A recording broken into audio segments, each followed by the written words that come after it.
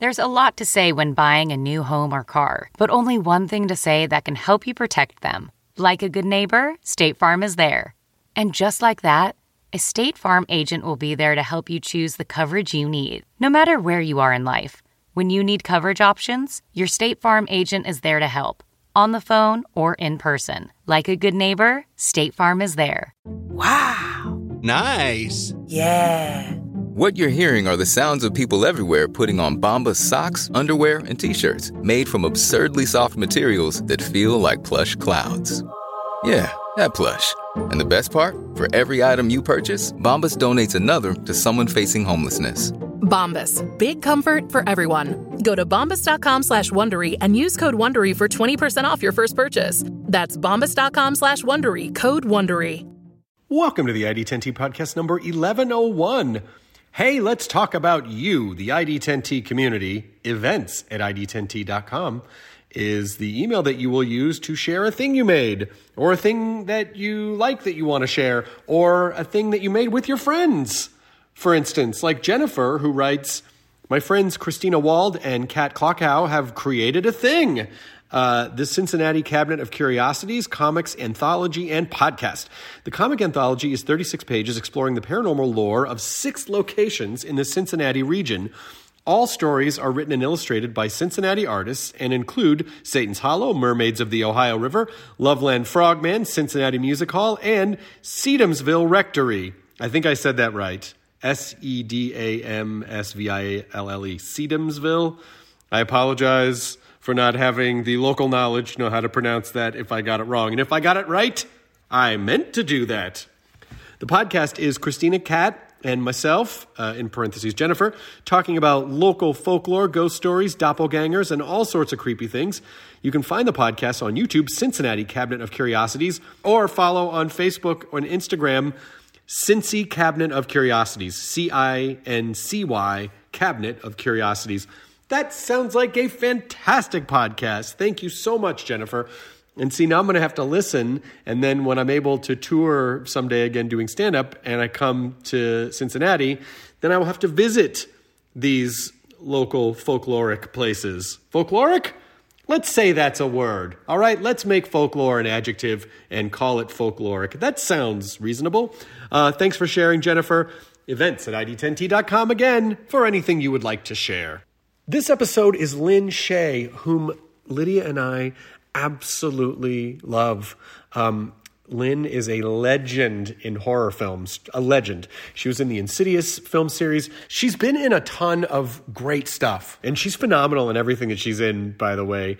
And she was on the podcast about 1.5 years ago and told some great stories about how she got the roles in Kingpin, and There's Something About Mary, and it was great. But she came to our house, and Lydia idolizes Lynn, idolizes her career, and was really nervous to meet her. And Lynn could not have been kinder, sweeter. And so we all became pals, and we just absolutely, like I said, we absolutely adore her. Lynn is in a couple things that you can, well, she's in a ton of stuff, but she's in 2 newer things that you can watch. Number 1, Penny Dreadful City of Angels, which came out in April of this year, but, it was just right at the beginning of the pandemic and the quarantine. And so I think there just was not a lot, things weren't really being promoted that much back then because everything got flipped upside down. So I think the release of it kind of flew under the radar, but it is available. We got it in the Showtime Anytime app. You can watch it on Hulu if you have Showtime connected to that. And it looks fantastic. So that's Penny Dreadful, City of Angels.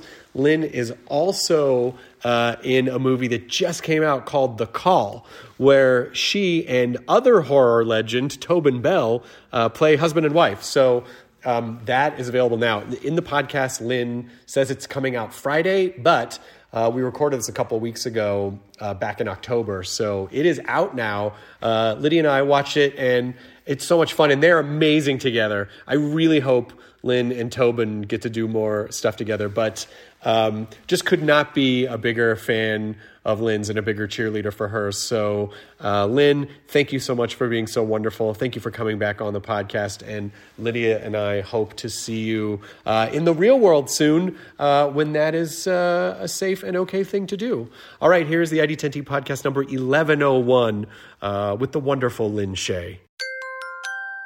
Initiating ID10T protocol.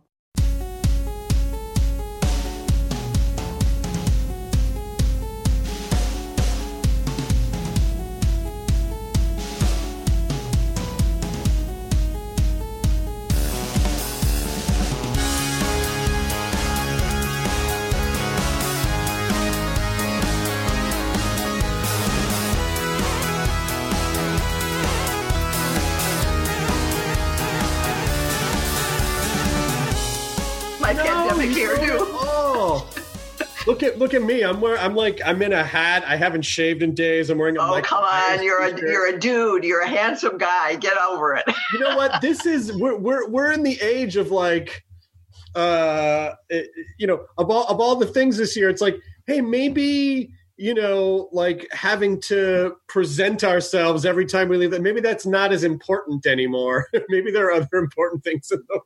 Well, I'm tell you something funny. I had a podcast yesterday, which I thought was on camera. So I did. I spent the morning. I took a shower. I did my hair. I worked for I got into my makeup. And I looked great. And I realized it was just a podcast. I mean, it was just a. I will say that. So there I was, all dressed up and no place to go, literally. So I'm so glad. That is the theme of this year, all dressed up and no place to go. It does feel good. I do take that back. It does kind of feel good to get dressed up sometimes and I've gone way down the tunnel. I mean, I'm having a really rough time with this. I no matter how many things there are trying to make it, cushion it and make it better and more normal, I don't know. It's really, it's accented my loneliness, my lack of participation, my fears. It's really played on all the scary parts of myself. And then I also came out the other end and really like how ridiculous I am. I finally go, okay, this is me. It is that balance, it's trying to find that balance in a situation that we can't control, and also facing the fact that the amount of security and control we had before was kind of an illusion. And so now it's like, shit. Well, if we're not and also defining ourselves by what we do. And if we're not what we do, if we're not right, our careers or whatever, who are we? Right.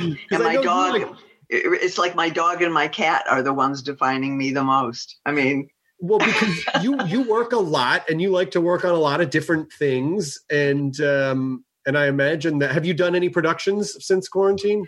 We did. I did one day on a film called American Boogeyman, where I played Ted Bundy's mother, which was really, really fun. And it was Daniel Farrand is the director, and a really nice guy. It was the first day, literally, that films were being allowed to even have anything happening. And I was their first day of shooting, and all the COVID stuff was in place with everybody with the shields and the gloves and the hand. I mean, it's just fatiguing, but I was so happy. I loved the role, and I had a great scene. It was just one really long scene.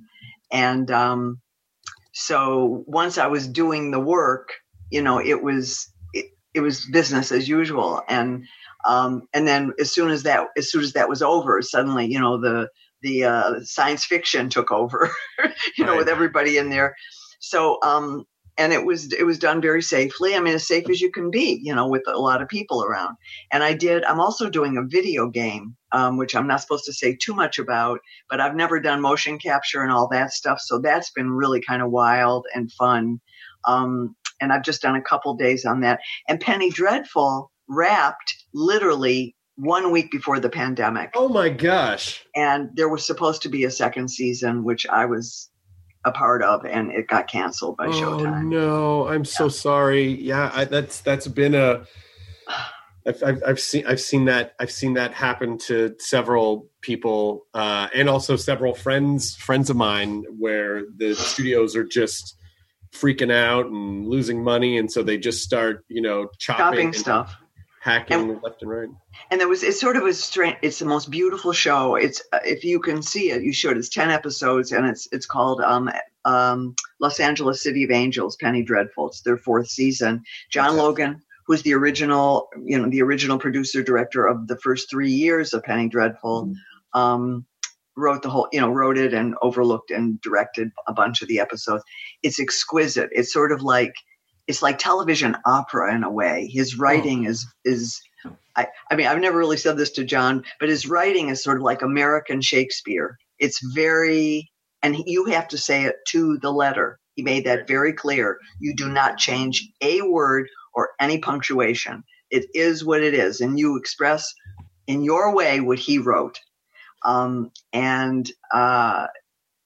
was for me a scary adventure because I haven't done much television, and it's still, even though it's Showtime, it's still television. You still get there and they're ready, and you're. Am I hearing? Where's my thing? Do I have my other thing? And my other thing in action? Okay, we're on to the next scene. It was kind of. So it had kind of harrowing moments for me professionally, which I learned a lot. Actually, I learned a lot about my own fear.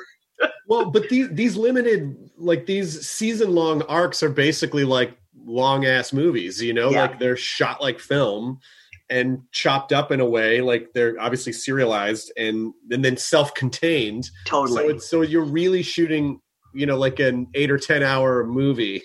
It's absolutely true. And Nathan Lane and I play Nazi hunters. It's 1938 Los Angeles. Oh my God. Is this out? Out, and I don't know what happened with promotion, what happened with them. It just sort of went under the radar, but it's and Natalie Dormer from Game of Thrones plays 4 different characters. Oh my God, she's great. Yeah, it's really exquisite.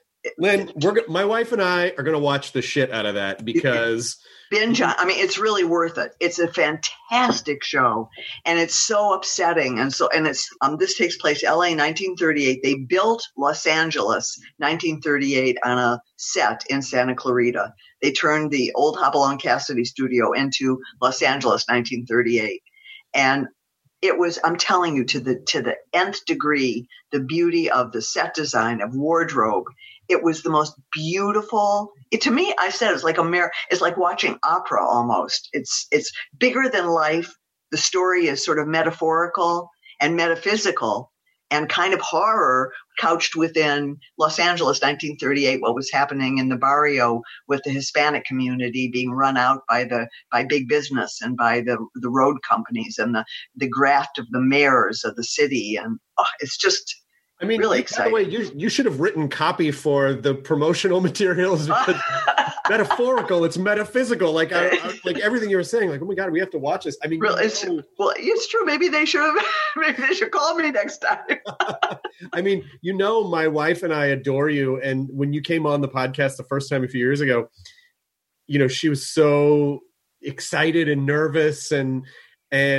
When she did the movie that she did, you came to a screening of it. Right, of course I did. And she was just beside herself with joy. She was like, I can't believe Lynn came. I'm so, she was just so excited and so happy to have you there. And well, she's a dream. I mean, in every way, not only is your wife, but she's also a beautiful actress and a wonderful person. I mean, I to date, and I've told this to my manager too, that was one of my favorite interviews ever, seeing your beautiful home. And I just heard via Katie that you got a new digs that sound pretty spectacular. Yeah, I'd wanted to build a more permanent podcast studio because for so long, I used to have one. I was doing this Comedy Central show and I had one there in the studio. And then when that show ended, it was basically just like people coming over to my house and Katie would have to come set up all the equipment every time. And right. I was like, we really need a permanent studio. And so we kind of got one up and running and then boom, no one goes anywhere. So, but I have to say, we're incredibly fortunate that we live in an era where where we have technology that can allow us to, at least communicate with people and connect and do this via Zoom. So at least we didn't have to shut the podcast down. No, I'm with you. I mean, it's really a whole new mindset of how you communicate and what you can expect from people and what you can expect from your own kind of emotions. I feel very isolated, even though, I mean, I can go out, put my mask on, and I go to Ralph's, woo, that produce aisle is so hot. But about a year ago, I was like, hey, going to Premier's now, like, hey, Ralph's has some new pears. Really? And they're and they're not overripe yet. Hurry. I'm going to a pear. What do I wear to the pear premiere? Really? I don't. But I think we're all. I don't think it's ever going to go back 100%. I think all of us are inextricably changed on some level from this. Whether it's the way you relate to your family, your kids, whether you're the way you relate to yourself, the way you relate to your surroundings. We are being forced to examine things we have run away from also, I think, in our busy schedules. So I think there's really both positive and negative to it. But I'm out of control. I mean, I'm totally out of control. I talk to myself. I mean, if I had a speaker on, I could really do a one-woman show. Maybe you should start recording them. I don't know. I'm too scared to. It's too. You could just like rent out an empty theater and then just set up a camera and then just start doing monologues. Seriously, I feel like my creative side is on fire, but my disciplinary side is gone. You know what I'm saying? Talk to me about that. I would love to hear that because I have not felt creative at all. I haven't. I've decided that I'm just kind of giving into I think this is more of a period of study. I'm learning instruments and learning languages and wow. I've barely written anything. So I would love to hear, the creative fire and then how that plays into where the lack of discipline comes in that you think.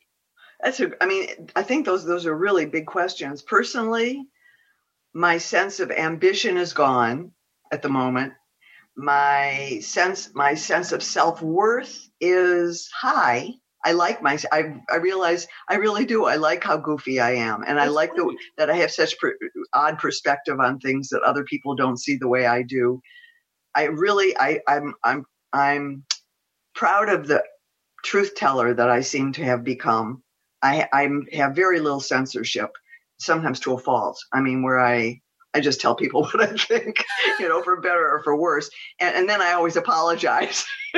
I do have a strong sense of apology. But in terms of creativity, I have done nothing creative except my house has been incredible. I've enjoyed being outside in my yard, fixing fountains. I'm a little bit of a carpenter. I mean, I love fixing things and I love tools and I love arts and craftsy things. I've been ordering paint and paintbrushes online and painting my little Buddha outside, painting my fountain and that kind of thing. But I haven't written anything other than letters to people. And in terms of I realized I'm sure there's a lot of people who are writing scripts and why aren't I doing that? But I think ambition is the word. I'm not at all connected to me moving forward in my career. My career I hope it's good. I hope it'll carry me through. But you're learning languages. I wouldn't begin to have the impetus or self-discipline to do that. I think it's a distraction technique though, because what you're getting from it. I mean, distraction or none. But that's kind of what the thinking was. It was just like, well, I can't go perform and I'm not really, working in the way that I'm used to working because everything's kind of morphed. And again, I'm lucky that I'm able to do a considerable amount of work from home. But I think a lot of that, it's just become sort of a passion of I'll just learn. I want to learn something. And so I'm compelled to do it. There's not really an end game with it other than like, well, if I can't be creative, rather than sitting around and being depressed, I'm just going to try to learn something, because that kind of stimulates I feel like I'm doing something. Yeah. And mine is physical. Mine has to be physical. I mean, I realized, I got so angry the other day about something. I didn't know what to do with myself. And my neighbor next door's gardener planted all this shitty bamboo, which is like a virus. Talk about viral. It will take over my house if I let it. And so, and I literally, so what I did, places where you're like, I went up to where it's encroaching on my property. Yeah. And literally for a half hour, I tried to pull a fucking bamboo root out of the ground couldn't be pulled out. And I knew it couldn't be pulled out. But at the end of it, I was exhausted. I knew I hadn't done anything. I had done nothing to, not even quelled really my anger, but I physically was exhausted. And for me, I've never been a dancer per se, but my body and using my body, even in my work, is very important to me. And I am a dancer, sort of. I express myself physically as well as vocally, or, and emotionally, really.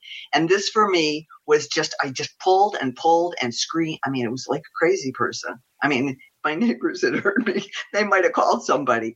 But at the end of it, I was, okay, I'm good. So came back in the house, drank some water, and answered some emails. It was like Lynn Shay's bamboo therapy. Yeah. This episode is brought in part to you by Audible, your go-to destination for thrilling audio entertainment. Whether you're looking for a hair-raising experience to enjoy while you're on the move, or eager to dive into sinister and shocking tales, Audible has an exclusive collection of thrillers from best-selling authors that will keep you on the edge of your seat. Like James Patterson's first audio-only thriller, The Coldest Case. Experience stories like never before, where every chilling detail is brought to life by captivating sound design. Plus, as an Audible member, choose one title a month to make yours forever. And now, new members can try Audible free for 30 days. Just visit audible.com/WonderyPod or text WonderyPod to 500-500. That's audible.com/WonderyPod or text WonderyPod to 500-500.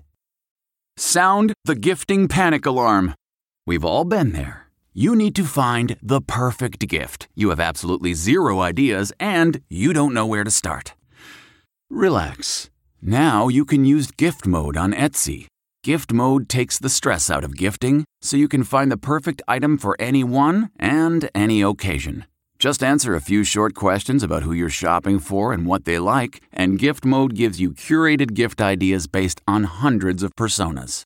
Imagine pages of artisan espresso mugs for the coffee connoisseur in your life, or for the pickleballer, customized paddle covers in every shade imaginable. Etsy's got you covered. Need to find the perfect gift? Don't panic. Try gift mode on Etsy now. It's like Mark Rydell, who's a wonderful director and who was one of the moderators at the Actors Studio. I remember during one of the sessions, he said, for an actor, we talk about how can you manifest anger and how can you manifest. He said, if you want to get angry, try to open a closet door from the wrong way as hard as you can and don't give up. And that's what this was. That was me like, I know I'm not going to get this fucking root out of the ground, but I am going to pull. I was like a dog. I became a total animal. Maybe don't tell anybody that. I don't know how to, the only thing that I've ever known to do with bamboo that's getting out of control is just because the other thing that happens with Birds of Paradise too. It is almost unkillable. You have to somehow burrow into the earth, but if there's even a slight bit of the root system left, it'll still come back. It just comes back. You're like, where the fuck does this come from? And that's like ferns. Ferns are like that too. When you have a yard with, and so my therapy, that for me, rather than sitting down and writing something or being creative in any way that has to do with my career, this is how I make myself feel better. I go out in my yard and I dig and I plant things, or I fix this, or I find ways to what did I do the other day? Oh, I don't know. I just have all these little fountains all over, and I had to go clean all the pumps. You have to unplug everything. You have to undo everything, and you get the little brush. And there's something very satisfying about the physicality of it for me. But I've done nothing constructive. But that's what you can control, like that's what you can That's control. Exactly right. That's exactly right. You can These are the garden. These are the things I can control, and I can't control anything else. So the things that have a beginning, a middle, and an end physically give me a sense of peace. Well, and I really do believe that eventually, you're right. There's definitely, how can you not be changed by something like this, or the way that or the way that businesses, or the way that business is done, or the way that people interact or whatever. But I do think, if what I'm reading between the lines a little bit is your career is not over. You're going to work. People love you. They love working with you. You're just legendary. You produce, I really feel like you're going to be fine. I really do. I hope so. I love what I get to do. And, there's been some like The Call, which is going to be released, which is part of why we're doing this interview as well, to promote this. It's, I'm so glad it's coming out now, because this is when we kind of need the stimulation. It's nice to remember what you do and why you do it. And the thing I'm sort of happy about is I know there's no line between who I am and what I do. I mean, I really am. And I think that's why my characters are successful on some level. There's no separation. I tell as much the truth as I have in me within telling the story I'm supposed to be telling, as I do in playing with my dog. I mean, nothing changes for me. And I love the participation and the camaraderie and the interaction between, the director, the actor, the producer, the screenwriter. That kind of community to me is comfort. That's my family, and it's gonna make me cry, but that's truly what I still need. I miss my family. Well, you're going to get it back. I really, you're just such an important part of this business and such an important part of the horror community. And, Thanks, Chris. It's good. I really do believe I believe it's going to be okay. And I believe you're going to be okay. I think so too. I'm grateful for all I've done, because, and the fans I have been incredible. Gina, my manager, just sent me a bag full of fan mail. And boy, oh boy, if I ever want to feel good, I mean, people write 3-page letters about what they've seen me in and how they feel about it and how it made their kid feel. And I mean, it's really extraordinary, the outreach that art has. It's not just being an actor. I mean, we as artists in this world have a real responsibility. We're communicators in the best sense, because people can't always hear what people say. But if it's in a story and it's on screen, they hear it and it goes in. Otherwise it can be, no, I don't want to know about that. I don't want to talk about that. I don't want to hear about that. So we really are the richest communicators of truth in a way to people. And I can't, that I'll never give up. I never thought of it that way before, but you're absolutely right. As an actor, your job is to be a truth teller from the point of view of whatever your character's point of view is. Even if it's like, okay, well, no, I'm not an evil spirit who is, haunting people who wronged me. However, I can find the seed of truth in that and express that, in a truthful way, which I think is, when you're talking about blurring that line between your true self and what you bring to the screen, it definitely feels like that's kind of what you're talking about. It's like, well, to be a really good actor means to be a really good truth teller, because you can tell when someone's not telling the truth on screen. You can just tell. Yep, 100%. So I'm very grateful if that's part of whatever that gift thing is, that I can do. I'm forever, and I'm forever grateful, and I love it. I want to, and please just stop me if this pep talk is annoying, or if you don't want it. But I just, you're the same person who like did all the crazy makeup and showed up, to the Farrelly brothers for that audition. And you have such an incredible will and determination that I hope you also have faith in the fact that you're going to fucking figure this out. Like you're going to be good. You are good. And so I just, I understand that it's hard now because we're sort of stalemated, but I just have so much faith and belief in you. Thank you, Chris. That means a tremendous amount to me. I mean, it really does, because you're a real seer. You also have you're a gifted speaker, but you also see into things in a way that a lot of, broadcasters, moderators, podcasters, it's nothing superficial. And I really thank you for that. I feel like that's true. And if anything, I'm honing my individuality. Well, and also like it, not to minimize everything that's going on by any stretch of the imagination, but I also do believe that this experience will serve you in some artistic way in the future. I agree. I think that is true. The good news is, or we hope the good news is, that let's see what's going to happen next, that really there's so much ahead of us.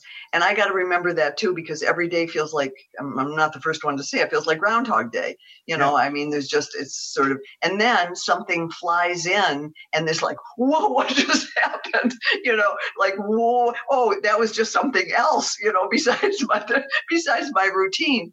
And we forget that I've sort of forgotten sometimes that the world has all this stuff going on and things, it's like comets, fly past you, and they will continue to do that no matter what. And we got to keep our eyes and will open to everything around us still, no matter what it is. I mean, it's interesting, the things that change your day, even on a walk with the dog, depending on what you see out there, if your eyes are open. Right. What are you noticing? Who did you, there's all kinds of stuff to keep you wide open, to keep the flower petals open. Yeah. And it's easier to shut down, because it's easier to shut down. It's easier to just kind of sit in a heap and go, well, there's nothing to do today, and sometimes that's a relief too. I mean, I've had days in bed where I just go, I'm going to go take another nap. Yeah, and by the way, that's not the lazy thing anymore. Like, that's the responsible thing. Right. You're the responsible citizen. Go take a nap. So you actually can feel good about that. Like, you don't have to feel good. Before, you just felt like, I'm a slacker. Yeah.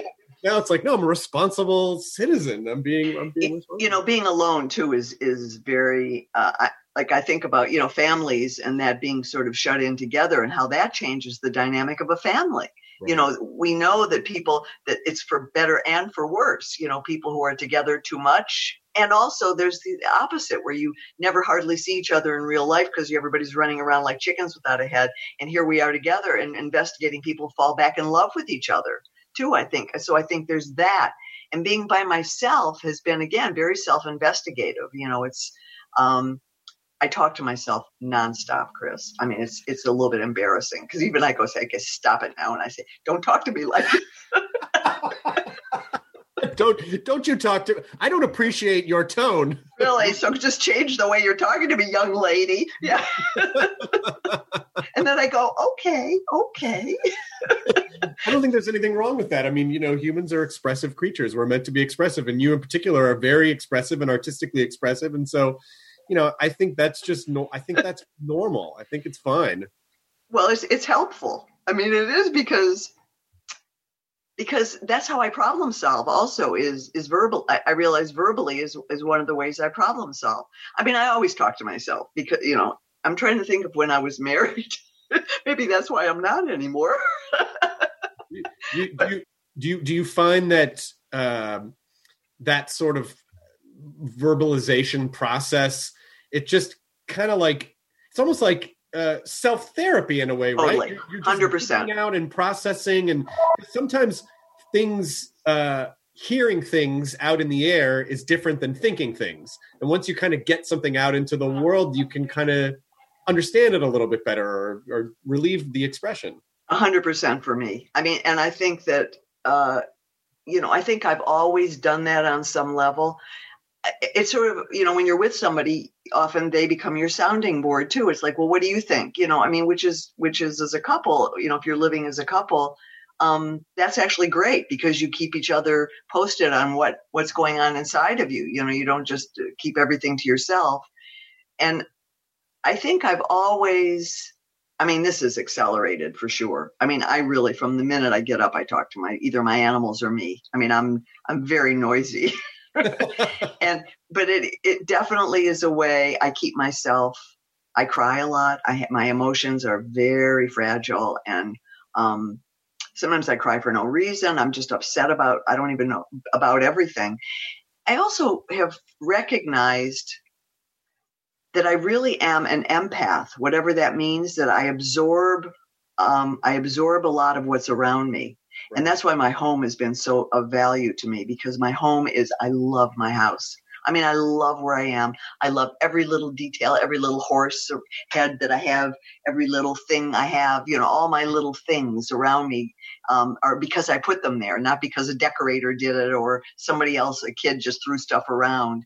And so for me, it's my order. It's my sense of order and beauty. So I keep those things close to me, which give me it gives me a base. It makes me feel proud of myself and solid. So I hope you're right. I think everybody is dealing with this in their own way, and depending on their circumstances of either being alone or in a family with kids, or being just with a partner, or how much. Also, I haven't gone anywhere. I have friends, they get in their car and they drive to Utah. I thought, good for them. I'm not that person. I wish I was. I have a girlfriend. She just gets in the car and, she drives off to wherever, Montana. She'll go. We haven't done that because I think it's like, well, where are we going to go? And then also like, well, we have to stop for food. We have to stop for gas. We have to stop. Right, you got to wear gloves with the mask, and you got to be like, we're being extra, like super, super extra careful. And at the end of it, it just sounds like, gosh, for us, and this isn't true for everyone, obviously, but just for us, it's like, I don't know if that really feels like a getaway. Really, it's more trouble than it's worth ultimately. It's like a lot worry. Of trouble. There were a couple of places we were looking at going, but then of course a lot of people also had that idea, and so nothing was really available. And so we were like, well, I guess we'll just, we'll stay home, and so that's kind of what we've been doing. But you're right, we've gotten to spend more time together than we ever did before, and it's really for better or for worse. Because Lydia is also very expressive, and she's wonderful, and it's been so wonderful, and we have discussed, like, God, if the year, like, not that we're happy that all this happened, however, since we are in this situation, how wonderful that we have gotten to spend this time together, when before we would have been running off on, like, she was right. Running off to do movies, I was running off to do stand-up, and like, we'd see each other getting into bed, okay, good night, love you, yeah. And then kind of separate in the morning, and it's like, we've had this opportunity to really spend time together and talk about, like, starting a family, and so it's been, that's great. Yeah, so that part's been nice, and I also think, to your earlier point about being an empath, what you do, you're sort of like a medium in a way, it's like you embody characters, you do that by observing the world and re-expressing it. So you have to be very sensitive to the world. And I think the downside is that it makes you open and sort of raw when it's great, and it's a bummer when it's a bummer, because you feel all of it, because that's kind of part of my job. That's kind of what I am. Yeah, no, I agree. Thank you for, those are also incredible compliments to me. I really, also the fact that you recall all the stuff we talked about. Thank you, Chris. I really mean that. You're my favorite. I told that to Gina too. I said, if we're having any other interviews, it better be Chris. That means the world. I've said that to her. Well, for me, there were so many, it's because I really just view these as conversations with people that I really want to learn more about, or people in your, like, I admire you and your work. And so just to sort of hear your path before, there were a lot of takeaways, and, like, just being yourself, embracing who you are, like breaking the mold, figuring out how to go the extra mile to break boundaries, like all those roles that were so defining, that were those times where you just took these wild swings because you just felt you just felt something about it extra, and rather than going, no, I'm not gonna, you were like, fuck it, this is what I'm gonna do, and the determination and the will, and so you manifested and created those things. And it's fascinating to me because there were other people who also auditioned for, let's say, something about Mary. Maybe they had that thought, but they didn't follow it, and so you chose to do that. So you really did create this amazing career in a very difficult business, in a business that is fertilized with rejection and, really just playing on every insecurity that we have. And your ability to rise above that and do amazing work is just like, that's a masterclass, like your career is a masterclass. Wow. That's a quote I'll take away and sleep on.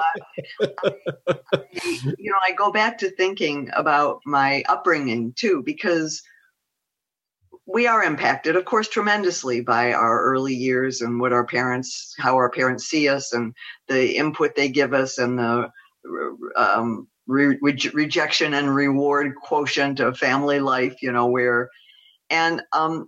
grew up in the 50s, which was a very kind of, Betty Furness and the refrigerator, or standing in front of the refrigerator, advertising it on the new televisions and stuff.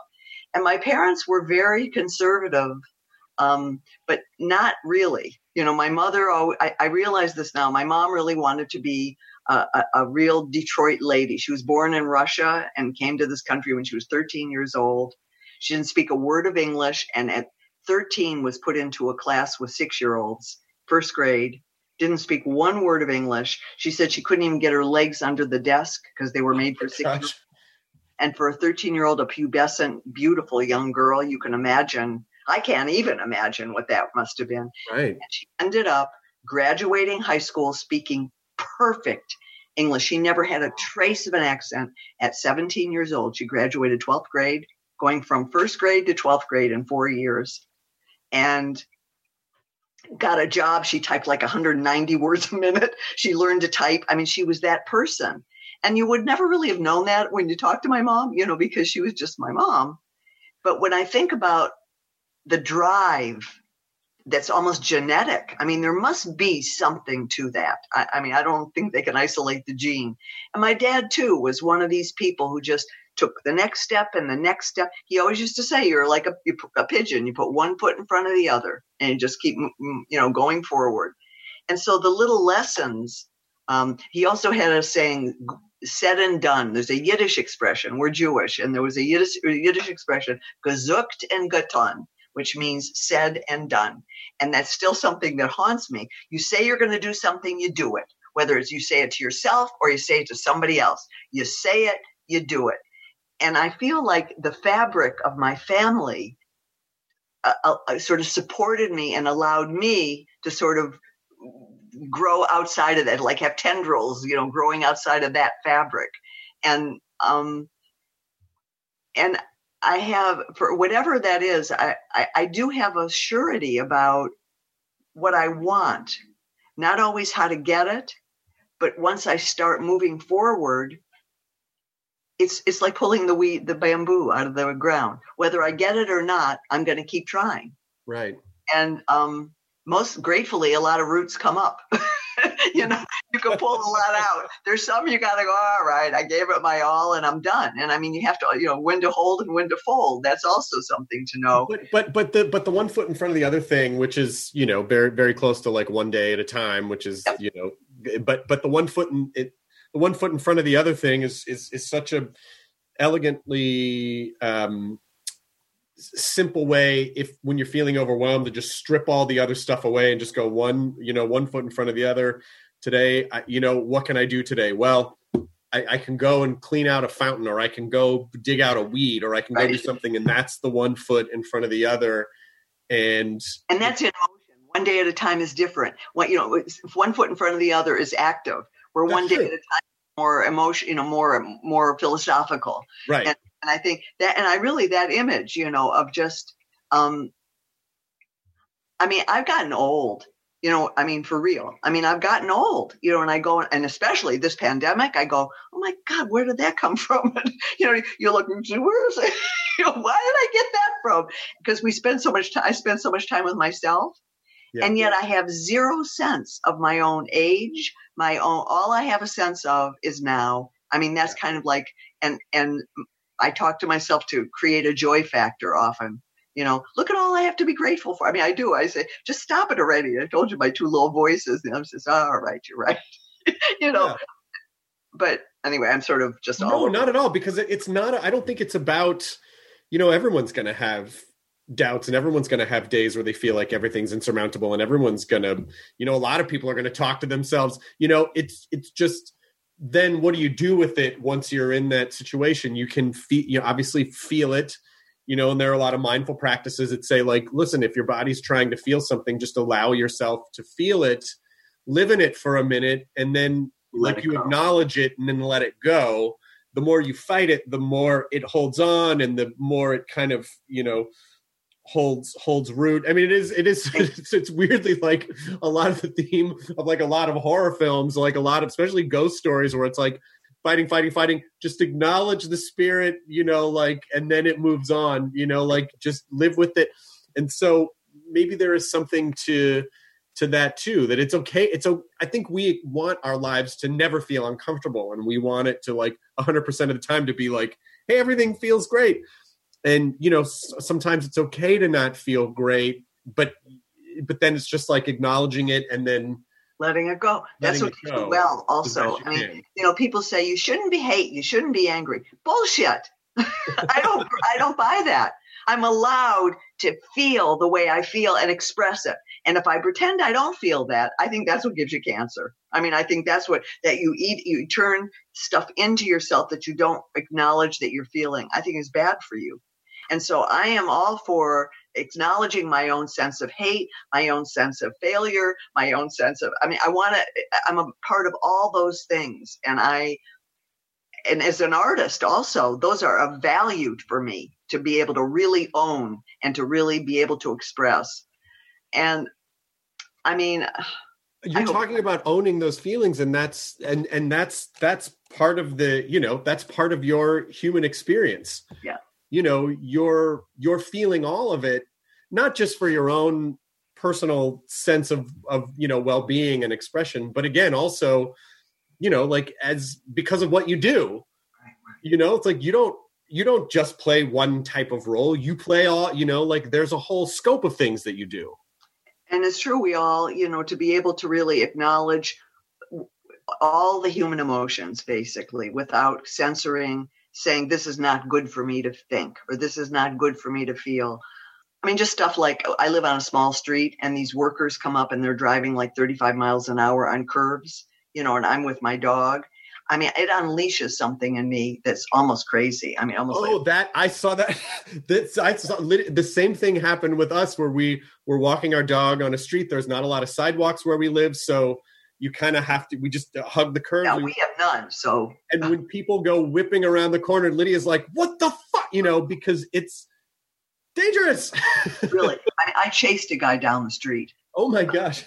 And then I thought, and as I'm running, I'm going, you shouldn't be doing this, Linda, because people have guns in their glove compartments. And I mean, that's the truth.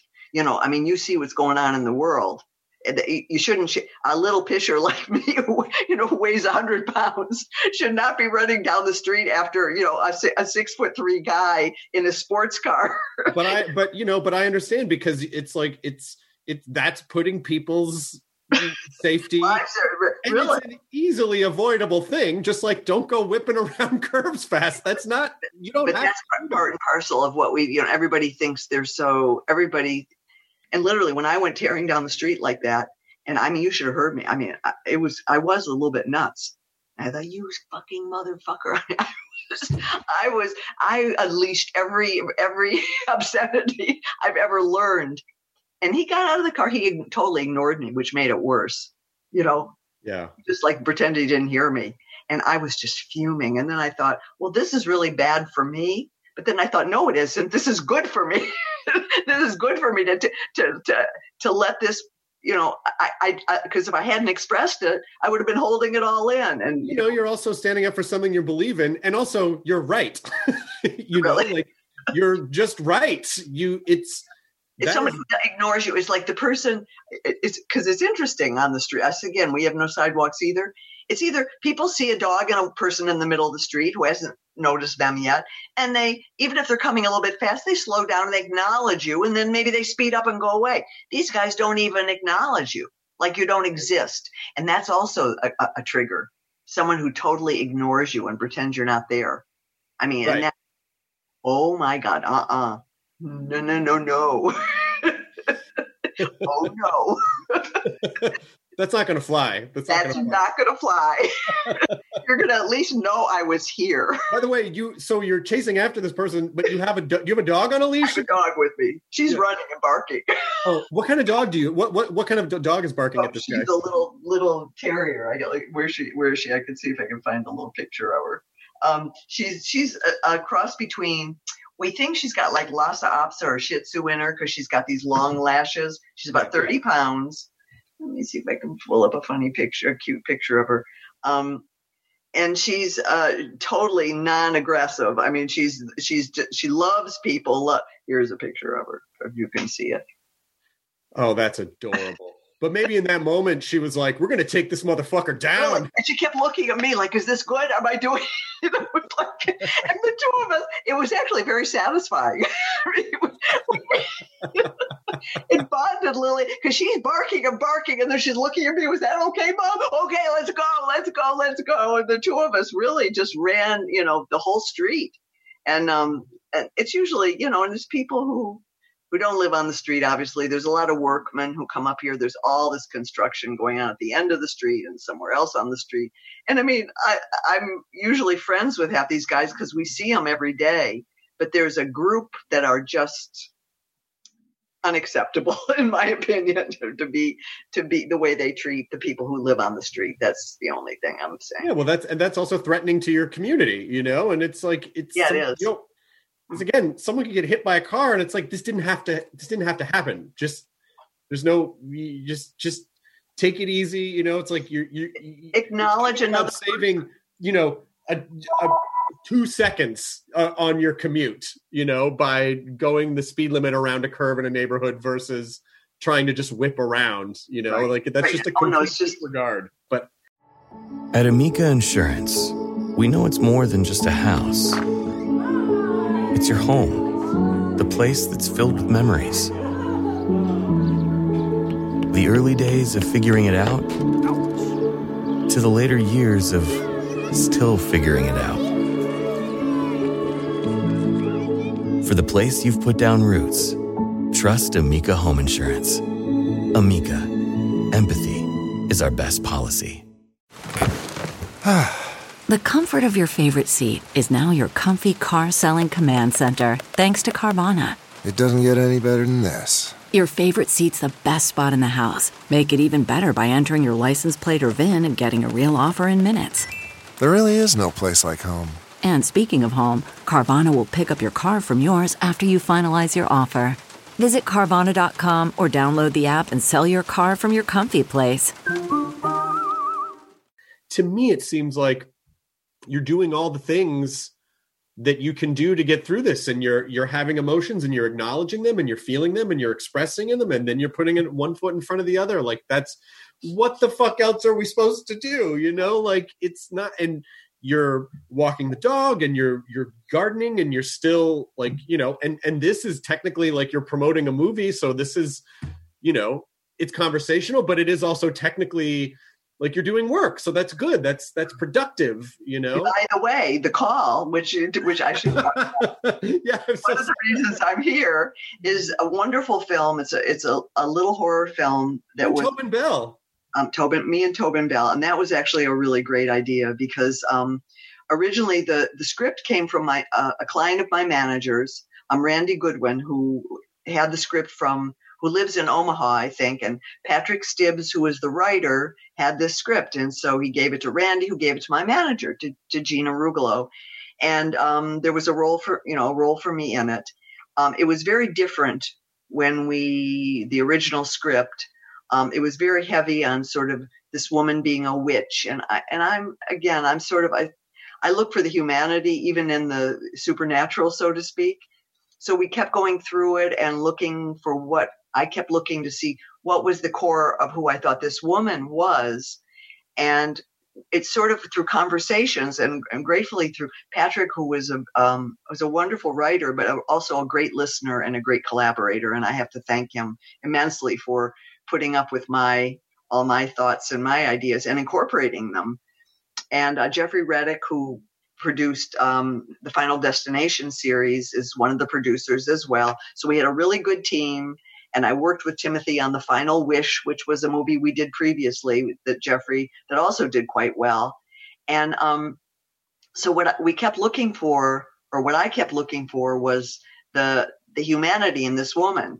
And so it sort of became thematically about bullying, because it's about this woman and her husband, Tobin Bell, who plays my husband. And when it was Gina, my manager, who suggested Tobin. And I thought, oh my God, that's so perfect. Because we are both the children of James Wan and Leigh Whannell. And also it's just like, you're both just so legendary. And it's like, oh my God, the two of them together? Amazing. Right. And totally different worlds. So the world of Saw is totally different than the world of Insidious. But it is ironic that, James Wan and Leigh Whannell, who were 100% responsible for Saw and 100% responsible for Insidious, here are two actors who had never met. And so, and he agreed to do it. And it became a little bit more for me about this woman who she ran. Timothy added this in, that she ran a preschool, and that there's a little girl that disappears. It's kind of a murder mystery in a way. And Edith, my character, gets blamed for these kids accuse me of having killed her, basically, and pretended whatever we did with the body, etc. They never found the little girl. And over a period of time, they harassed me to such a point of deterioration. And instead of me being in my head, instead of her being a witch, with chanting and doing this thing, that the deterioration that these kids, the deterioration that they bestowed on her as she got lower and lower and lower, she kind of went to witchcraft as anything to help herself, kind of. And she ends up doing bad things to herself, and then she does come back and give the kids their comeuppance. So I really get to play evil, evil that has been spawned by bullying, that she's been turned into this evil person, this mean person. You can say she's mean. She's not so much mean as just she's horrific, but she's had it. And when she has the opportunity, she takes kind of revenge on these kids. Much like the guy in the sports car coming around the bend. Not quite. Well, a little bit like that, yeah. Yeah.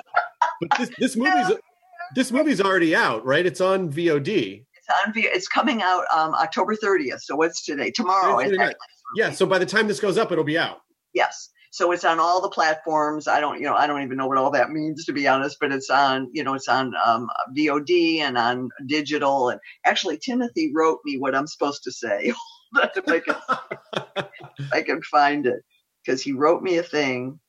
Let's see, from Timothy. It's going to be, it will be Friday, this Friday, Apple TV, Amazon, Vudu, that's VUDU, Google Play, Fandango, and Fandango Now, and the main digital ones, which will be on demand as well for TV. Do you know? Yeah, so all the places. It's in all the places. So all the places. Yeah, that's fantastic. I mean, we can't wait to see it. Because when this popped up, I was like, I was telling Lydia, Lynn's gonna come back on the podcast. She's in a movie with Tobin Bell, and she was just like, her mouth dropped. Oh my God. Tobin is great in it. He talks about this one. We had a little podcast together yesterday. He's got this one scene in the middle of the movie, which is kind of a very long, a lot of pages, basically, which is how an actor finally goes, I got a lot of pages here to learn, and it's a very beautiful scene. And he was really lovely to work with. We had never met. And we didn't chit chat at all. We had a couple very lovely scenes together. There's one that's not in the actual film that I kind of miss. But the crux of the relationship is there. And I think he really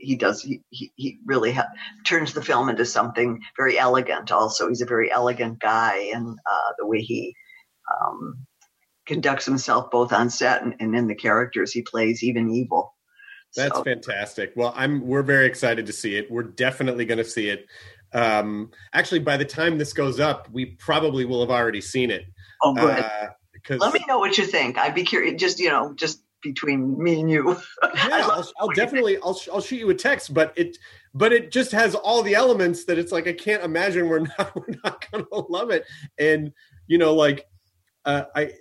we get very excited. Also, just reminding you that what you do is helpful and impactful to people, because I feel like we've watched so much of everything and it's become like really our nightly ritual. Like, well, what are we gonna watch together tonight? And there are some nights where we just are scrolling through, horror movies and going, oh, we saw that. Yeah, I don't know that. And so when there's a new one that comes out, it's like, holy shit, that's our Friday night. We're going to, have you seen Room for Rent? Did you see this other film I did? Oh yeah, with the lady with the guy who rents the room and then it goes sideways. Yeah. Oh, that was great. Yeah. Because that's it's a very small film that you produced that. I produced it, as well. Because and that's one of my favorite characters I've ever played. I love that character and I love the story too. I thought it was. But, so that's just kind of always out there. But this was special. Timothy is a very talented guy. Really smart director and great to work with. There were a couple moments he gave me, where you're in the middle of a scene, he'll just say, do it like this. And I am sort of a director's dream because I'm very directable. I'll try anything, it's kind of like, I'll do anything basically. And he really unlocked some moments for me that were really beautiful in the film. So I'm very grateful to him for that. Yeah, Lydia was particular, like Lydia as a, because I think Lydia looks to your career as like the model of the career that she really God wants. Bless her little heart. And so she was like so blown away by your performance in Room for Rent, because it really is. Most of it just takes place in this house, this house that this woman is in. It was really no money and just a core of people. And our lighting department were two guys with cellophane. Literally, during the shoot, they'd be standing in front of the light because there was nothing to it. They didn't have enough clips to clip it on. So it was really, but it just shows, it sort of goes to show you that it's story and character still that makes something important and resonate to the audience. It's not about the biggest production or the biggest this or that. And that's something to tell the fans, you really can shoot a movie on your iPhone if you want to and make it great. You really can have no money. And if you've got great ideas and are able to execute them with, in good faith, you can create almost anything. You need a good cinematographer. Like it's totally. If someone knows how to, I think everyone sort of fashions themselves as like I'm a photographer. It's like, no, you're a picture taker because of Instagram. You are a picture taker. They're very, it's like the amount of photography is very specialized. Like a DP is a very specialized. Like that's about shot composition, not like angling your hand in the right way to right. Or by the way, Pablo Diaz, who did the cinematography for Timothy and in The Call, he always works with Timothy. He's done all of Timothy's movies. He is brilliant. He's just the best. He and Timothy's also really great with that, of knowing shots. And when you watch it, you'll see what he did with camera and with also color composition. It's a very dark film. I mean, literally also very dark and lots of reds and greens. It's a very cold film. And you realize how much those elements play on the viewer's emotions. People think it's just about the acting and the story, but it's not. I mean, when you're visually, we are so impacted and manipulated by color, composition, sound. Of course, the music has a huge impact also on the way you experience a piece of film. But it's very prominent in Timothy's movies because he's very involved in the picture and what you are creating to impact the story. So you'll be happy. By the way, I've just been eyeing it the whole conversation. There's there's a really cool old pinball machine in your background. Yep. And you gotta come to my house when this thing's over. I would love to. I see at least 2 machines there, maybe. Yeah, one is Lord of the Rings. That's the one in the far one. And this is an old 60s that we got at an auction, a theater. We had a theater company when I first met my husband, actually. And there was a raffle, and this was one of the raffles. It doesn't work right now. It lights up. And there's only one guy that I found in LA who can repair old pinball machines. I've still got his number somewhere, and he fixed it so it worked. And then it went out again. And the circuitry, I don't even think you can get the circuitry anymore or something. But someday I'll find somebody who can still fix it and repair it. It's a great old machine. I mean, I do know a really great arcade guy. Okay. If so, I'll give you his info. Okay. And I'm pretty sure he probably would be able to. I mean, when things clear up, Yeah. And you can have people come to your house, okay, you're on for that, and you guys are invited for dinner as soon as possible. Oh my God, that would be so wonderful. I really, I just can't express to you enough what a joy it is to know you and to have gotten to be, friends with you, and how meaningful it's been to Lydia too. And, I just say, everything you're feeling is understandable, and it's okay. And it sounds like, the way that you're talking about how you're expressing all of it sounds like, oh yeah, I think that sounds like the healthiest. Like, what else do you? What else? I do laugh a lot also. I mean, I crack myself up in a good way. I mean, it's like that other little voice that says, go, go, go. And yeah, keeping to remember my dad's putting one pigeon foot in front of the other, and that this too shall pass. That was the other thing he used to always say. I've thought a lot about my family during this time too, because I haven't, seen them for a long. I mean, my brother's still doing fine. He's, I think going to go there for Thanksgiving. I still want to be careful about family gatherings, how many of us get together, because I have nieces who live in Seattle, people coming from different places, and I want to stay well. I do not want to catch this thing and, or be a carrier of any kind, but we'll see. But anyway, I adore you. I mean, I have so much respect for you, Chris, and I'm so excited that you like me. Oh my gosh, are you kidding? No, I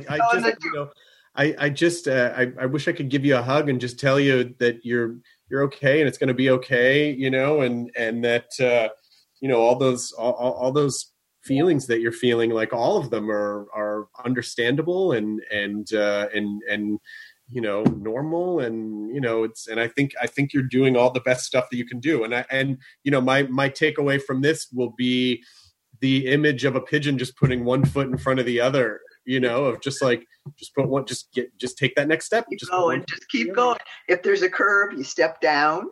And then you keep walking, and then when it comes up again, you step up, and then you keep going, and you keep going. No, it's a beautiful image. I thank my family for giving me the support by leaving me alone to do what I love. And that's really part of it. They left me alone to do what I love, and just kind of watched it happen. And they didn't try to manipulate me too much, even though my mom really wanted me to marry a guy and live on the street down the street from her in Detroit. That was what she would have loved. But she left me alone. She knew I was on another thing. And I think it's important to get that if you can, to get support from your family is immeasurable in terms of giving you confidence that you're making the right choices for yourself. Well, so thank you, Mom and Dad, wherever you are. I appreciate your strength and openness and force of will, and I really hope that I do hope we get to see you in the not too distant future. I mean, Lydia says hi. She's in another part of the house. Where I almost was going to like see if I could get her to come up, but she might actually be putting an audition on tape right now. On tape. Why do I say tape? Tape's just not a thing. Really. Not a fucking thing anymore. But that's just what we used to call it. She's putting it's on tape. She's doing it on tape. No, she's doing it on her phone. She's got the old recorder. The two yeah, she's got there's like a reel to reel, and she's no. So she's but she says hi too, and so like we'll bug you from time to time. Just reach out and say hi and see how you're doing. I was just going to say, we don't have to do a podcast to do it. Thank you, Chris. See Penny Dreadful. If you can watch it, I think you'll get a kick. It's 10 episodes. Absolutely. It was on Showtime. I don't know if they still have it running. I'm sure they must. Yeah. This wasn't that long ago. And again, I thank you for the support and real love I feel from you, over my career and everything. And I really, really, really thank you. You're just wonderful as well. And hang in there, Lynn Shay. Hang in there. You're gonna be okay. And and thanks for being here. And thanks for being here in your house. And people should watch The Call, which is out. Out. It's out there. Watch it. You won't be sorry. You might be scared, but you won't be sorry. And I promise that if we do come to your house, we will drive responsibly around the curves. Okay. Promise you that. Love you guys. Thank you so much. Take care, Lynn. Okay. Talk to you soon. Bye. Okay. Bye. ID10T scanning complete. Enjoy your burrito. Ladies and gentlemen, welcome to the 65th National Finals of Distinguished Young Women. Every year, one girl from every state leaves her family, her whole life behind for 2 weeks and spends each day training, practicing, preparing. Because to win this competition, she needs to wow a panel of judges with her academic record, her athletic ability, her speaking skills, and a show-stopping talent. I met her and I was like, she's gonna win. I wouldn't say I have an ego problem, but I'm extremely competitive. When I sing that song about being a black woman in America, there's gonna be backlash about that. Oh, I'm just so happy. So happy. I don't want to see them. I don't want to talk to them. And then we stayed with them for the next year, unpacking just what happened those 2 weeks in Mobile. I'm Shimoliai, and from Pineapple Street Studios and Wondery, this is The Competition. Follow The Competition on the Wondery app or wherever you get your podcasts. You can listen to The Competition early and ad-free right now by joining Wondery Plus.